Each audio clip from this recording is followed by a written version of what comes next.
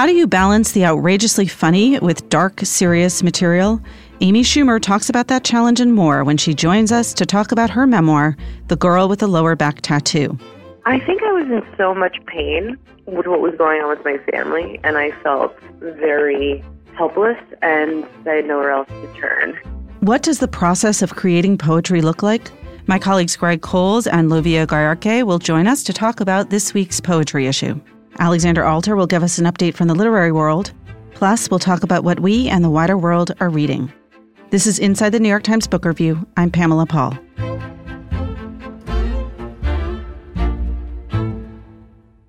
Amy Schumer joins us now, and she is not only Amy Schumer, but she is also the author of The Girl with the Lower Back Tattoo, which is now out in paperback. Amy, thank you so much for being here. Thank you so much for having me. So let's scroll back a year to when this is coming out in hardcover and just talk about the backstory of, that's like no pun intended, but the backstory to this book. Like, how did this come about? How did you decide to write a book? Much like David Sedaris, I also kept journals my whole life. And so it kind of started with just reading back these journals and wanting to find a place for some of the entries. And then also I started being asked to do kind of like tributes or make speeches at events. Like Gloria Steinem asked me to speak at her birthday party. And the response I got to what I wrote, or when I did a tribute to Joan Rivers, and it just really paid off in a way that it felt like it really affected people in a positive way, and it made me interested in seeing if I actually had the potential to book. So I'm curious about these journals. Why did you start keeping a journal, and what were the kind of things that you recorded in it? I think I was in so much pain with what was going on with my family, and I felt very helpless. And it was right when my dad got MS, when my parents were getting divorced, and my mom was starting an affair with my best friend's father. And I think it was because I had nowhere else to turn. And we went bankrupt. We were really poor all of a sudden. It was a lot for a teenager. I was going to say that's like a cocktail for adolescent angst. It's like a perfect storm. Yeah. It was not the coolest age for that to happen. That's why when I read these journals, I just feel bad for the girl. I'm like, oh, hang in there, honey. And did you find writing to be therapeutic when you were keeping these journals? Yeah, I think it was definitely therapeutic, and I don't know. I just kind of wanted to have an account of everything. I felt like I needed to document everything. And it's the most mundane.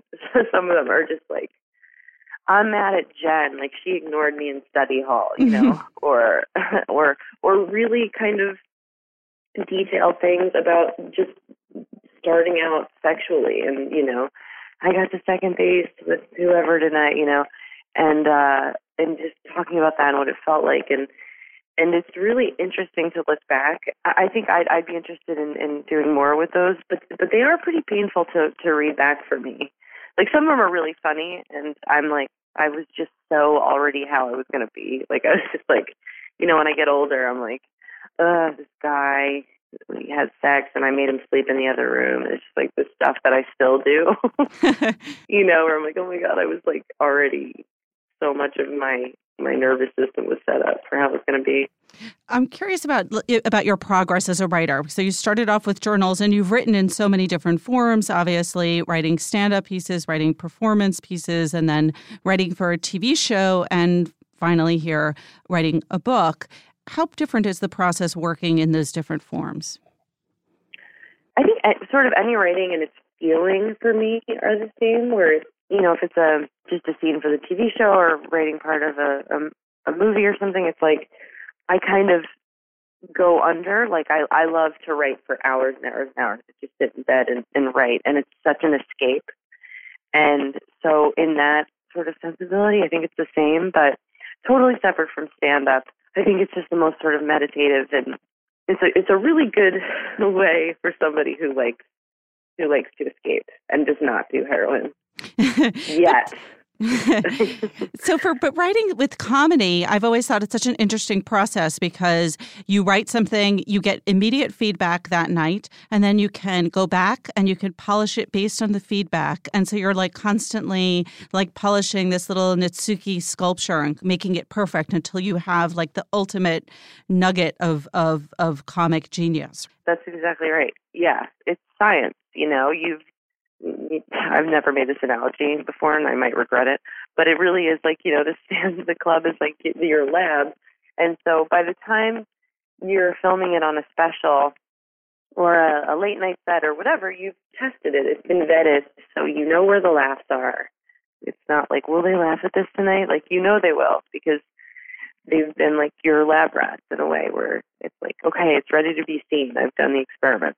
So with a book, though, even though it's a much slower process in a way, because you're writing this enormous thing over 6 months or a year or whatever it might be, the tail end then is much faster, right? You go to your editor, you get some feedback, you go to a second edit, you have a copy edit. Like, you don't have the time for all of that fine-tuning or polishing.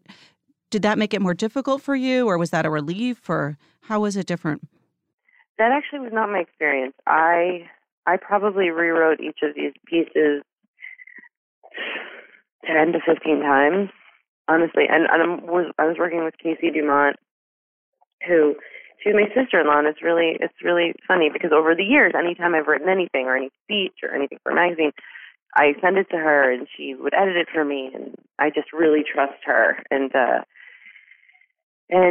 so we got to work on this book together. So it would be like, she would read it and make prompts and suggestions, and we'd reorder it, and I would take another pass at something, and then I'd have friends read it. Like, this was not like, I just kind of spit it out, and it was a real process.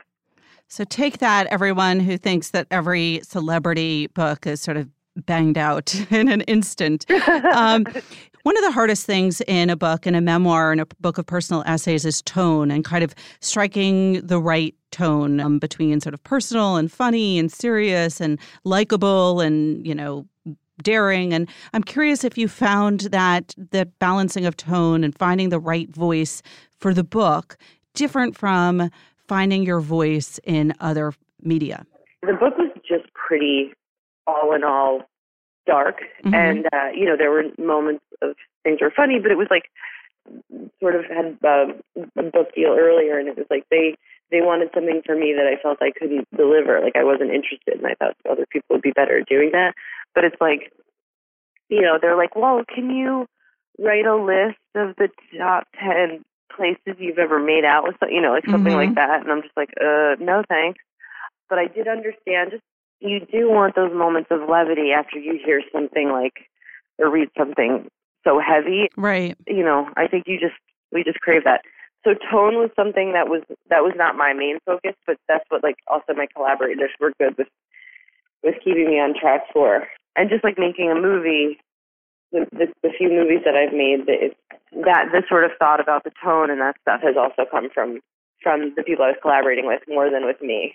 How did you balance the personal and your childhood versus where you are mm-hmm. now and your professional? Because it seems like you focused more on the personal than on sort of your career trajectory in this book. And was that a deliberate decision? Not really. I think I more had to be reminded to put career stuff in there. It's just, I was encouraged to write that stuff because people were interested. Like, it really, and I was like, really? Like, I was surprised because I just want to hear about people's personal lives, you know what I mean? But then it's like, no, people will be interested and talk about your sort of like progression and like how it happened for you. Because I find myself watching those late night talk show interviews or an actor's studio or an awards acceptance speech, and I'm just like, who cares? Like, who cares? I'm like, I don't understand just the idea of an actor talking about their process or of a celebrity like talking about the vacation they just went on. Like, I'm just like, it's all so dark to me and like and disturbing. I don't like small talk. It's kind of unbearable for me to listen to, but then it's like, no, well, some people are really interested in how you got from A to B, and so just kind of trusted that. Was there anything that you felt ambivalent about including on the personal front that you thought, okay, like maybe I shouldn't go here, maybe I shouldn't write about this in this way, or? Yeah, I was nervous about a lot of it, What were you most nervous about? I was most nervous about my sexual assault. Mm-hmm. The way I lost my virginity. Yeah. I was assaulted, and then and my mom. There's nothing that'll make somebody more vulnerable than talking about their parents. And with mine, like when I recorded the audio of my book, I finished the chapter on my mom, and I just started like completely sobbing in the recording booth. I'm just in Hawaii, in these sound engineers, like these guys must have been like 19, and I just finished that chapter and just sat there and just sobbed, and they just kind of sat there in silence, and then I was like, okay. But with anything where it was like going to be a person that like people knew who it was, and I wasn't using an alias or something. Like my mom read every word in that book, and I was like, if there's anything you don't want me to put, if there's anything you want me to change, or something you. And the only thing she changed was that I had the wrong day of the week that I went to Hebrew school. What's been the most rewarding thing? The book's been out now for a year. You've gotten feedback. You went on book tour. You've gotten reviews. What's sort of been like the most rewarding thing specifically about writing your own book for you? Honestly, the money. I'm sorry. It's just so fun to make that joke. Just having someone say, I just read your book feels really nice. I just did a thing with Scholastic where I got to speak at Carnegie Hall in front of like all these kids who got these kind of scholarships. The Art and Writing Awards? Yes. Mm-hmm. And actually getting to be in front of them and like just speak to them and just say the things that I kind of wish I'd heard. That was only afforded to me because I wrote that book. So that's what popped in my head.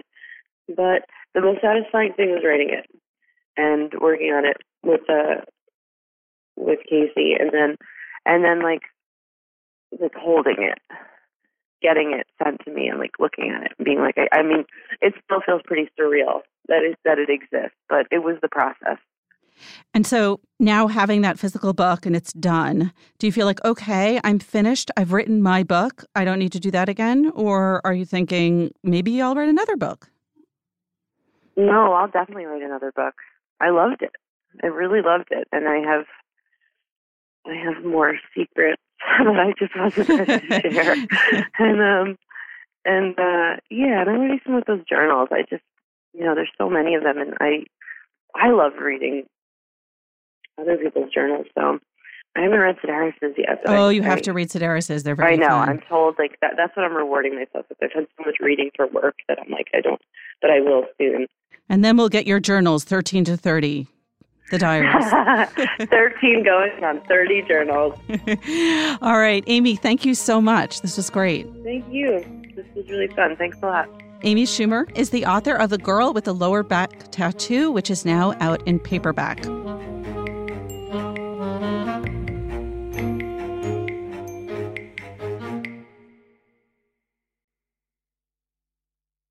My colleague Greg Cowles joins us now. Our listeners know him as one of our What We're Reading folk, but he is also our poetry editor. Greg, thanks for being here. Sure. Thanks for having me. All right. This week we have a special poetry issue of the book review, and the headline on the cover is Poetry in Action. Yeah. So our New York listeners may remember that probably 15 or 20 years ago, there was a... You're asking a lot of our New York listeners, not on the podcast, right?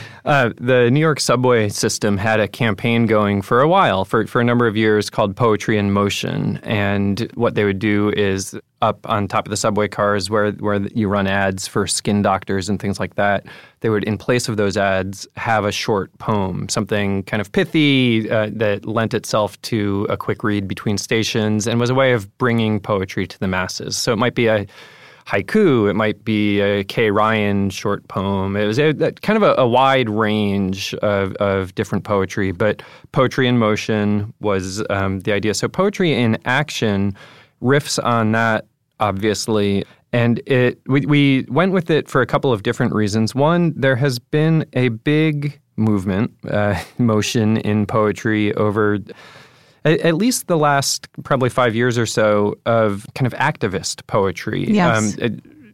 There's always been a strain of activist poetry, and this issue gets at that a little bit, goes back some generations. But it has risen to the forefront again of poets kind of asserting cultural identity, political voice, standing in resistance to kind of structural inequities. Poetry has gotten much more political over the last probably 5 years or so. Is there like a good slogan, like the political is poetic or the poetic is political? Or There's not. I'd say one of the people who was groundbreaking in bringing it to the forefront of poetry was Claudia Rankine, her book Citizen, that did so super well. It was a New York Times bestseller. It's poetry, but it's also kind of mini essays, prose poems. It incorporates some visual art in it. And the cover of the book Citizen shows the hood from a hoodie just cut off and left blank. And it seems to be in obvious conversation with the Trayvon Martin case. And in fact, Claudia Rankine is in this poetry-themed issue as a reviewer, not as a reviewed. The other reason that we went with poetry in action as a theme for it is that the issue is anchored by these visual images of draft poems. So I approached a handful of poets. We ended up with 6 different poets, asking them to share with us working drafts of their poems before they were finished, complete with handwritten markups. Robert Pinsky is one of the contributors, and he's got a little doodle of a desk lamp in the margins of his. They each kind of explained how they went from this version to the finished version, or what revision means to them.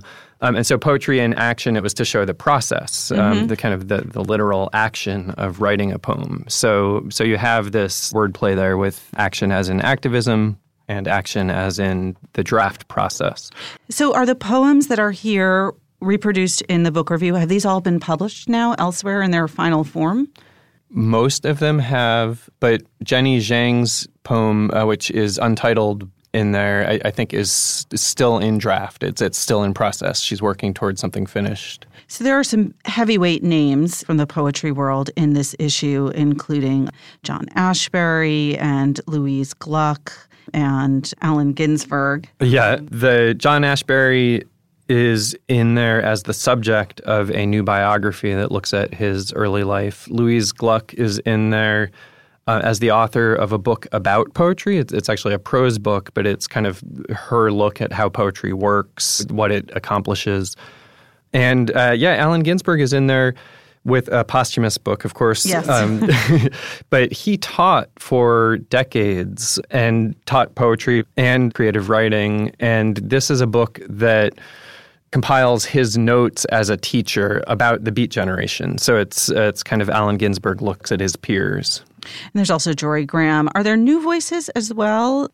2 of my favorite reviews in this issue, partly because they're so enthusiastic and so smart about the books that they're covering, are both debut books by young poets from small presses. One of them is quite a big small press, Grey Wolf. That's a collection called Whereas by a poet named Layli Long Soldier. She is a member of the Oglala Sioux tribe, and it's reviewed by Natalie Diaz, who is a Native American poet herself. Whereas looks at America's history of the treatment of Native Americans, and it is centered on a congressional statement of apology to Native tribes for our treatment of them. But it kind of spins in the direction of how the bureaucracy uses language to insulate itself against actual consequences. And so it's a collection, sometimes very angry, sometimes very playful, and kind of reclaiming English language for everyone in America, not just for kind of the system structurally. And then the other one is from a tiny press called Delete Press. The name of the book is Giving Godhead. Godhead, all one word there. It's by a young poet named Dylan Krieger. Again, wordplay in the title there. It's obviously very risque. It's a book that grapples very much with sex and sex as trauma. That there's this kind of running theme throughout that suggests that Krieger was abused as a child. She doesn't write directly about that abuse, but she writes about sex as trauma throughout. But it's also trying to celebrate sex, and it's sex and religion. So that's why you get the Godhead play in there. And so she's trying to look for kind of spiritual wholeness in the course of this book. And that's reviewed for us by a guy named Thomas Simmons, who was just really taken by it and connected it to this recent movement called the Girlesque, which is a feminist, playful, very kind of word-drunk movement in poetry. Read perhaps a little bit of her poetry, but I'm not sure that it would work in this family podcast, newspaper podcast. Yeah, he had to quote carefully in the course of the review. Greg, you oversee all of our poetry coverage. How hard is it for you to, given how many books there are published poetry a year, to discover new voices and to decide which ones to, give this kind of attention to? It's a great question, Pamela. I mean, the fact is no one publication could hope to cover the entire territory. I get just hundreds and hundreds of books of poetry. Some of them are very good, but not really breaking new ground. Some of them very good and breaking new ground, and I still can't hope to cover them all. I mean, even a single issue publication like Poetry Magazine, which is excellent, they have their blind spots, or they can't hope to cover everything. So I see our role at the book review, especially since we cover other things besides, I see our role as kind of giving an overview of, here's the lay of the land. Identifying some exciting new poets, new trends, checking in occasionally with established, well-known poets, kind of following the scholarship, and looking at things like the Allen Ginsberg, people who are still maybe exerting an influence, kind of past masters, but who are still relevant somehow today. So I try to do all of those things. When you bring it together in a special issue like this, you see how those all play against each other. And I think we do some of that throughout here. We've got a tribute to Derek Walcott on the back page, beautiful essay by a poet named Ishyan Hutchinson, who is himself a Caribbean poet, writing very much in Derek Walcott's style. We've got a review by Claudia Rankine. I mentioned she wrote a review in here. It's of two tribute anthologies to the great poet Gwendolyn Brooks, whose centennial was this year. Well, that actually is a nice spot to introduce a new member of the book staff, Lovia Gayarke, who joins us. Hi, Lovia. Hi, hello. So you came from the New Republic, where you recently wrote about Gwendolyn Brooks. You reviewed a biography. I did. Angela Jackson, I think in this sort of, in celebration of her centennial, a lot of books have come out, including these two anthologies.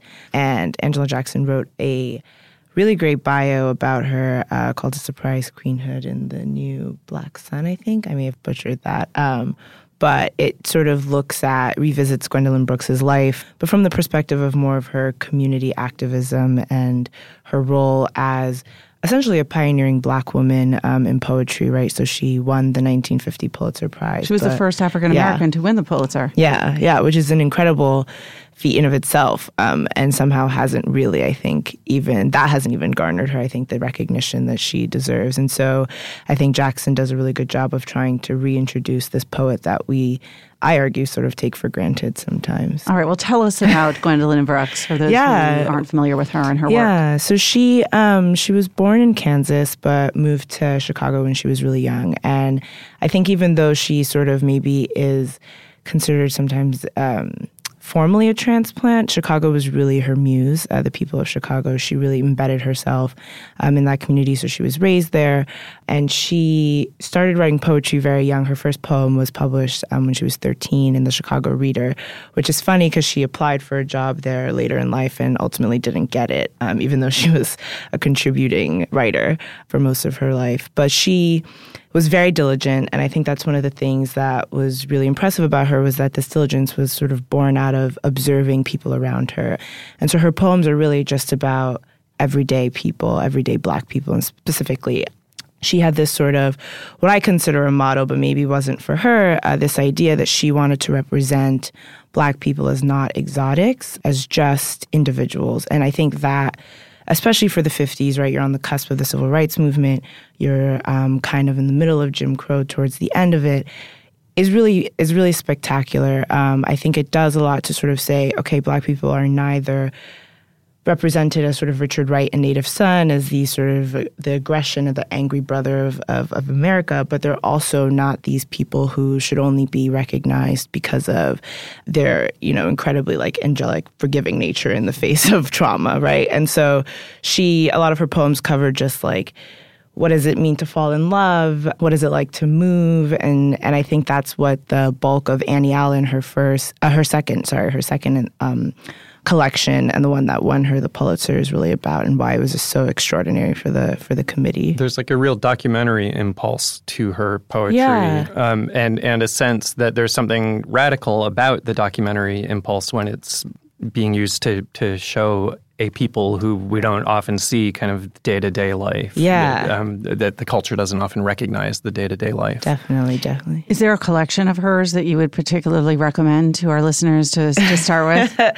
Yeah, actually it's not her collection, but her first novel, Maud Martha, that I think that's where I began. That's where my love for Gwendolyn began, and I think is a really accessible way to sort of get a taste of her poetry, but also of this idea of what she was trying to do. So Maud Martha is similar to Annie Allen in that it follows the life of a single Black woman, but it's more of a novel, and it tells the story of Maud Martha from birth to sometime in the post-war period. And I think it's great because it's 37 poems. I actually, in my review, sort of think of it as a precursor to Claudia Rankine's Citizen, and this idea that you write this poetry criticism, except hers is poetry fiction, and you meld these two genres together. And so I would say that's where people should begin if they're really interested. Maybe people who already know her but want something to revisit. The Annie-ad, I think, is really an impressive piece of work. All right, then. Well, that brings us right back to the theme of poetry in action. Luvia, thanks for joining us. Yeah, and of Greg. course. Thank you. Sure, thank you. So Greg Cowles and Luvia Garke, and our poetry issue, which is online now.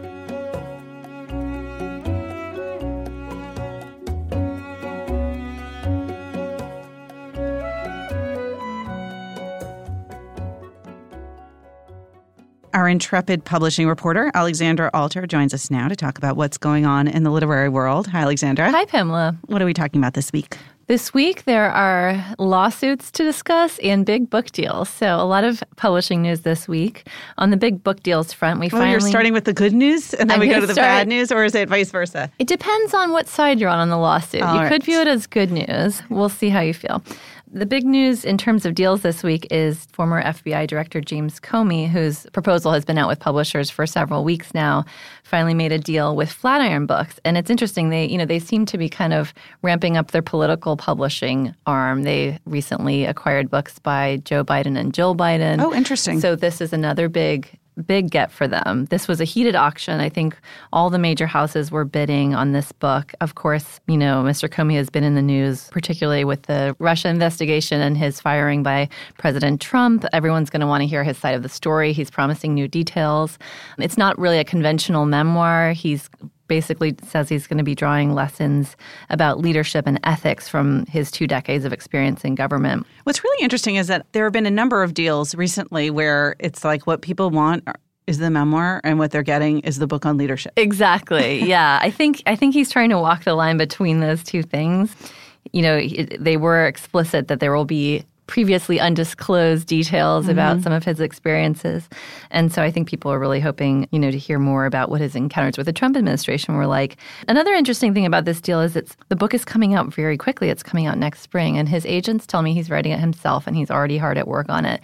And they said the reason he feels such urgency to write it quickly is because he wants to get out and give interviews and talk. And, he hasn't really given a major interview at all. He gave his testimony to Congress, but he hasn't, really said much, at least to the press. So it'll be interesting to see him kind of on the press tour for this book and how frank he's going to be about his feelings and his opinions of the Trump-Russia question. All right, a little bit of inside baseball questions. Flatiron Books, which house is that part of? So that is part of Macmillan. And, there are big names so far. I mentioned Jill Biden. They also have Oprah, of course, that she's a huge figure within publishing. She has her own imprint there, her memoir. So I think those are, those are their big kind of They've done kind of some other celebrity type of books. Yes, that's right. Exactly. Okay. All right, let's get to another aspect of the law. Yes. So in other legal news this week, there's a lawsuit that I've been following because I wrote about this company last year. It's called Kinderguides. The publishing house is Moppet Books, and Kinderguides are these picture books based on classic novels. They did a version of Jack Kerouac's On the Road, Capote's Breakfast at Tiffany, Ernest Hemingway's The Old Man and the Sea, and aimed at sort of the 6 to 12-year-old market.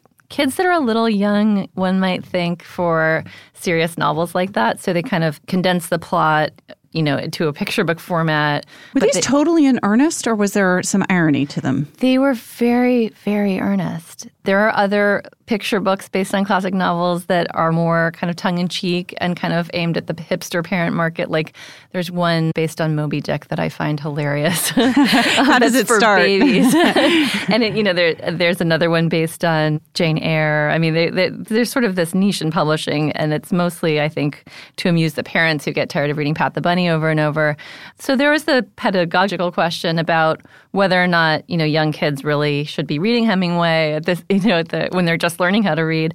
There was also a legal question. When I wrote the piece, I called a couple of copyright experts and said, these are books that are essentially taking the characters and the plots of these famous novels, some of which are not in the public domain yet. They're still under copyright. Is this a violation? And, one expert I talked to said, looks like it. Mm-hmm. And a few weeks later, a lawsuit was filed by Simon & Schuster and Penguin Random House in conjunction with the estates of 4 famous writers, Capote's estate, Jack Kerouac's estate, Hemingway's estate, and Arthur C. Clarke, because Kinderguides did a version of 2001: A Space Odyssey. So this has been before a judge who was looking at the question of whether these were in fact teaching guides, which you can do under fair use, or if they were copyright violations, because they were really just copying what was already out there and taking the plots and settings and characters wholesale. And the judge ruled that these are copyright violations. He ruled in favor of the estates and the publishing houses. So it's a bit of a blow to Moppet Books and Kinderguides. Of course, there are plenty of books in the public domain. If this is their thing, they can continue in that vein. And they are planning to do books like Pride and Prejudice. So I think, the business could survive, but they're going to have trouble if they want to do contemporary literature or famous novels that are still under copyright. It reminds me of those board books that explain advanced scientific physics, quantum physics for babies. Yes, coding for babies. My 12-year-old and 10-year-old and 8-year-old find fascinating and hilarious, but I don't know if it has enlightened them about those subjects particularly. Exactly. All right. Well, never too young to start causing a lawsuit. Exactly. All right. Thanks, Alexandra. Thanks, Pamela.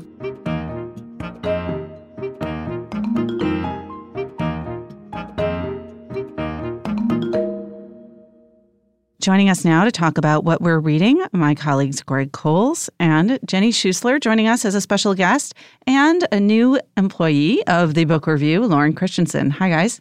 Hi.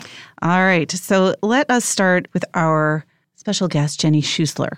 So what am I reading? What are you reading? I'm relieved to report I am reading something, because sometimes when you've asked me to be a special guest, I'm in some kind of a TV watching jag that I am.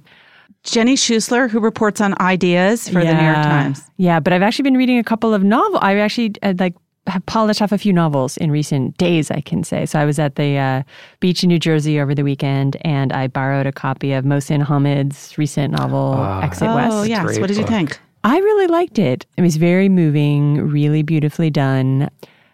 I wouldn't call it a beach read, but it was the perfect thing when you actually had 4 hours. There are a lot of beaches in it, though. That's true. Yeah. Did you compare it in your mind to the Underground Railroad? That's funny. I did not at the time, but then I was talking about it at lunch over the weekend with the person who lent it to me, and she sort of made that association. I mean, it's interesting because it also involves a kind of magical conveyance, which wasn't an actual Underground Railroad, but it was this sort of some kind of unspecified system of wormholes where people. So the book, it's sort of about. It seems to sort of be reflective of kind of the experience of refugees and immigrants today, where these sort of mysterious kind of manhole type, holes appear in different places, kind of war-torn or otherwise distressed places, and people kind of start popping up all over the world. And but it doesn't sort of dwell a lot on the mechanics of it. It just sort of happens. So no, I didn't make that association, but it's kind of an interesting one. And you have another book in front of you. Yeah, so then I started reading, on the train back, I started reading this new novel, which I believe has just been published by Dan Senna, called New People. I think it's I just read it myself. Oh, you just read it yourself? Okay, no spoilers, because I'm only in the middle. But she's a writer I really like. I loved her first novel, Caucasia, which I think was published about 15 years ago. So I was really happy when this one kind of landed on my desk. And it's set in Brooklyn in the mid-'90s, which is gives me a warm, nostalgic feeling. It also has a subplot involving a dissertation, which I also really like. Not really sure how that's going to pan out. So just to sort of summarize, it's about this woman in her 20s, a biracial African-American woman who's sort of kind of wrestling a lot with her own identity. She's very light-skinned, and she is sort of dealing with all these issues of her own identity, how other people perceive her. Sort of similar themes to Caucasia, but it's at least so far much more in a kind of comic, slightly satiric mode. And there's a great, I was trying to think of a great passage to read. It's not kind of quite that sort of book, but there's this, I just sort of finished this great scene involving a misadventure on a fire escape, which I thought was very funny and just sort of weird, and one of those things where it's a dumb question when you're talking about writers, but you just think, how did you come up with that? I don't know. I hope it's not inspired by real life. That's all I can say.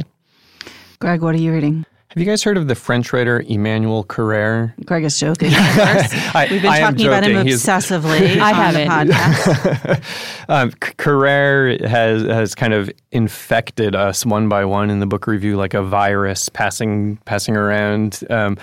Thanks largely to our colleague Barry Guin, who has been a fan going back years, and he's kind of pushed him on us.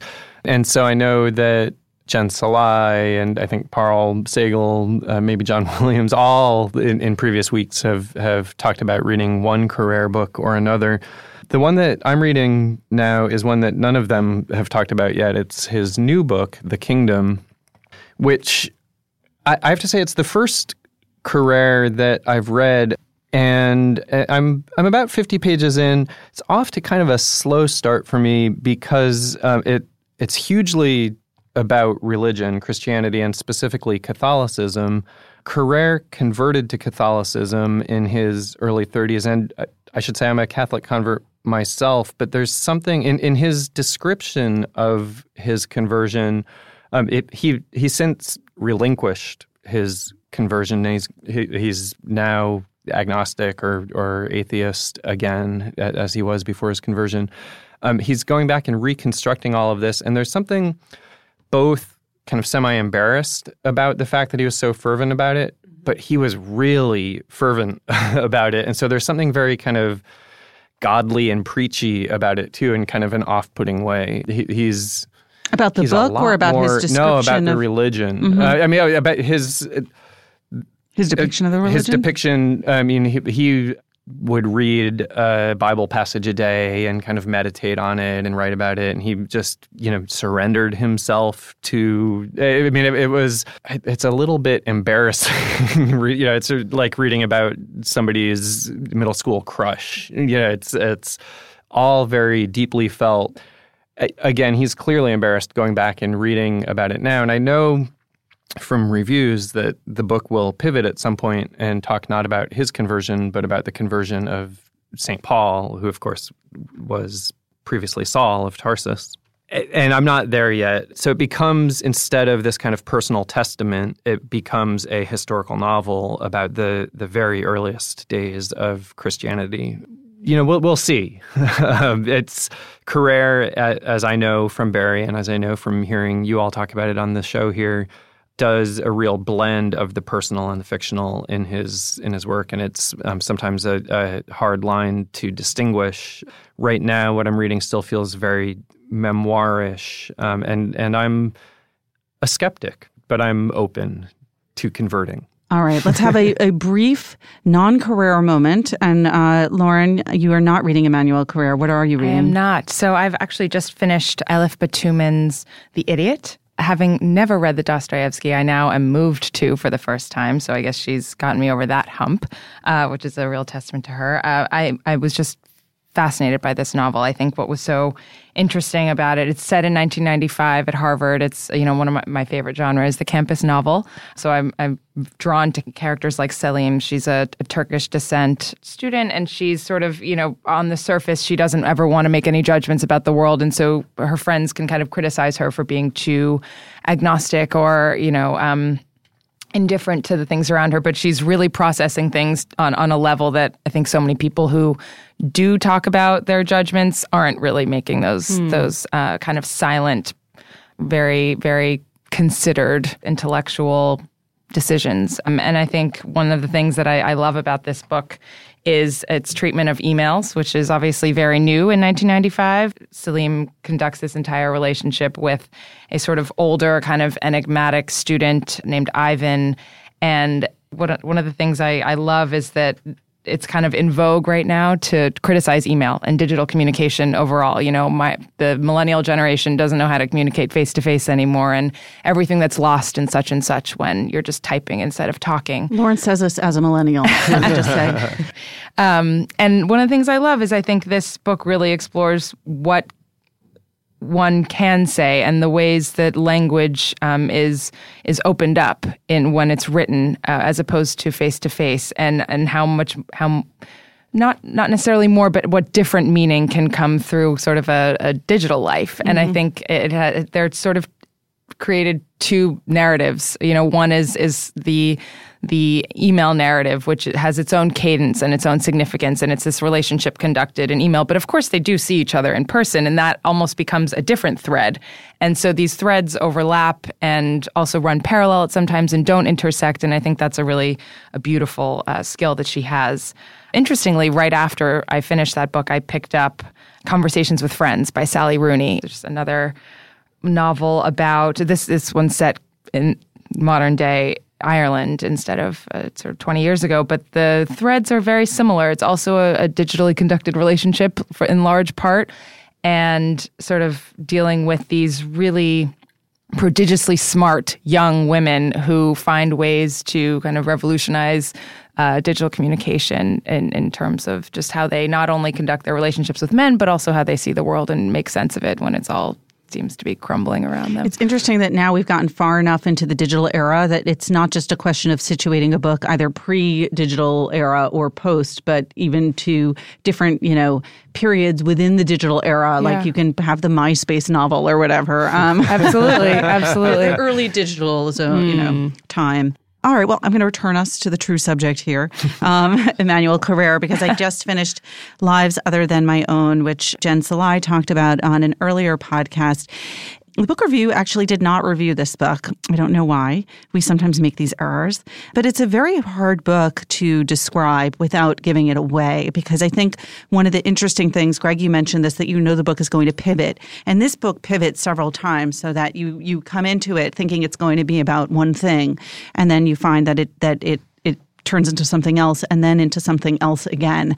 And those surprises are part of what makes it such an interesting and engrossing reading experience. So I don't want to give too much away. I can say that it starts with the 2004 tsunami in Sri Lanka, which was also the setting of a book that I love and that many here at the Book Review love, which was Sonali Damraniagala's memoir, Wave. And I'm, as I confessed last week, a fan of tsunamis in general and of very sad memoirs. And so this starts out in precisely that sweet spot for me. But Carrère and his family are not directly affected by the tsunami, but they are surrounded by people whose lives are, and thus the title, Lives Other Than My Own.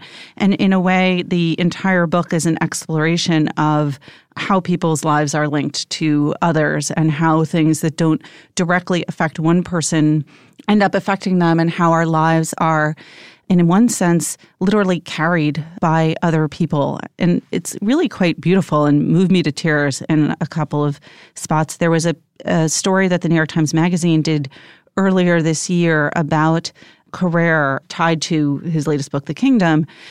And the title of that story was How Emmanuel Carrère is Changing or Reimagining Nonfiction. And I want to quote actually from that magazine story, which quotes from the book, because I think it describes in part what is so incredibly innovative about Carrère's work. And I think as far as my reading goes kind of unique to him. So this is from Wyatt Mason's piece about Emmanuel Carrère, and he's talking about this book, Lives Other Than My Own. There's an amazing little moment in the book that gets at what Carrère is able to do. Carrère is just awaking to the devastation of the tsunami in Sri Lanka, and he is walking around meeting people who are seeking their loved ones in vain. He comes upon an English tourist, quote, an overweight, middle-aged Englishwoman with short hair who had just lost her girlfriend, unquote. And here's the passage from the book. I imagined the two of them getting on in years, living in a lovingly tended house in an English town, taking part in its social life, going on a yearly trip to some distant country, putting together their photo albums, all that shattered. The survivors return. The empty house. Each woman's mug with her name on it, one of them forever forlorn. And this heavy woman sitting slumped at the kitchen table with her head in her hands, weeping, telling herself that she's all alone now and will be until she dies. Going back to the piece. Among the many astonishing passages that stands out in Lives Other Than My Own, Michel Houellebecq says, the most heartbreaking for me is about the old English lesbian who had just lost her companion in the catastrophe. Carrère did, in fact, meet this woman during the holidays in Sri Lanka that ended so terribly, but he imagined the mugs. This seems to me the margin of invention Carrère finds in this book where, quote, everything is true. It's not insignificant. Because they're not nothing, these mugs. It was exactly at the moment of the mugs, I remember, that I burst into tears, and then I had to put the book down, unable for a few minutes to continue reading. Unquote. So that's Michel Houellebecq talking about Carrère, and I think he puts it very well. I'm going to end on that solemn note, but I hope it draws people to the book, because it really is. It's one of those books that I think you have to read to really get at what he's doing in the book, and like Houellebecq, I cried too. Got it. I want to either run out and buy the book immediately or jump out the window. I can't. Yes. Well, you know what? You can borrow this book from Barry, as I did, because I'm about to return it to him. So, Jenny, Greg, Lauren, thanks so much. Thank you. Thank you. Remember, there's more at nytimes.com/books, and you can always write to us at books@nytimes.com. Inside the New York Times Book Review is produced by Pedro Rosado. Thanks for listening. For the New York Times, I'm Pamela Paul.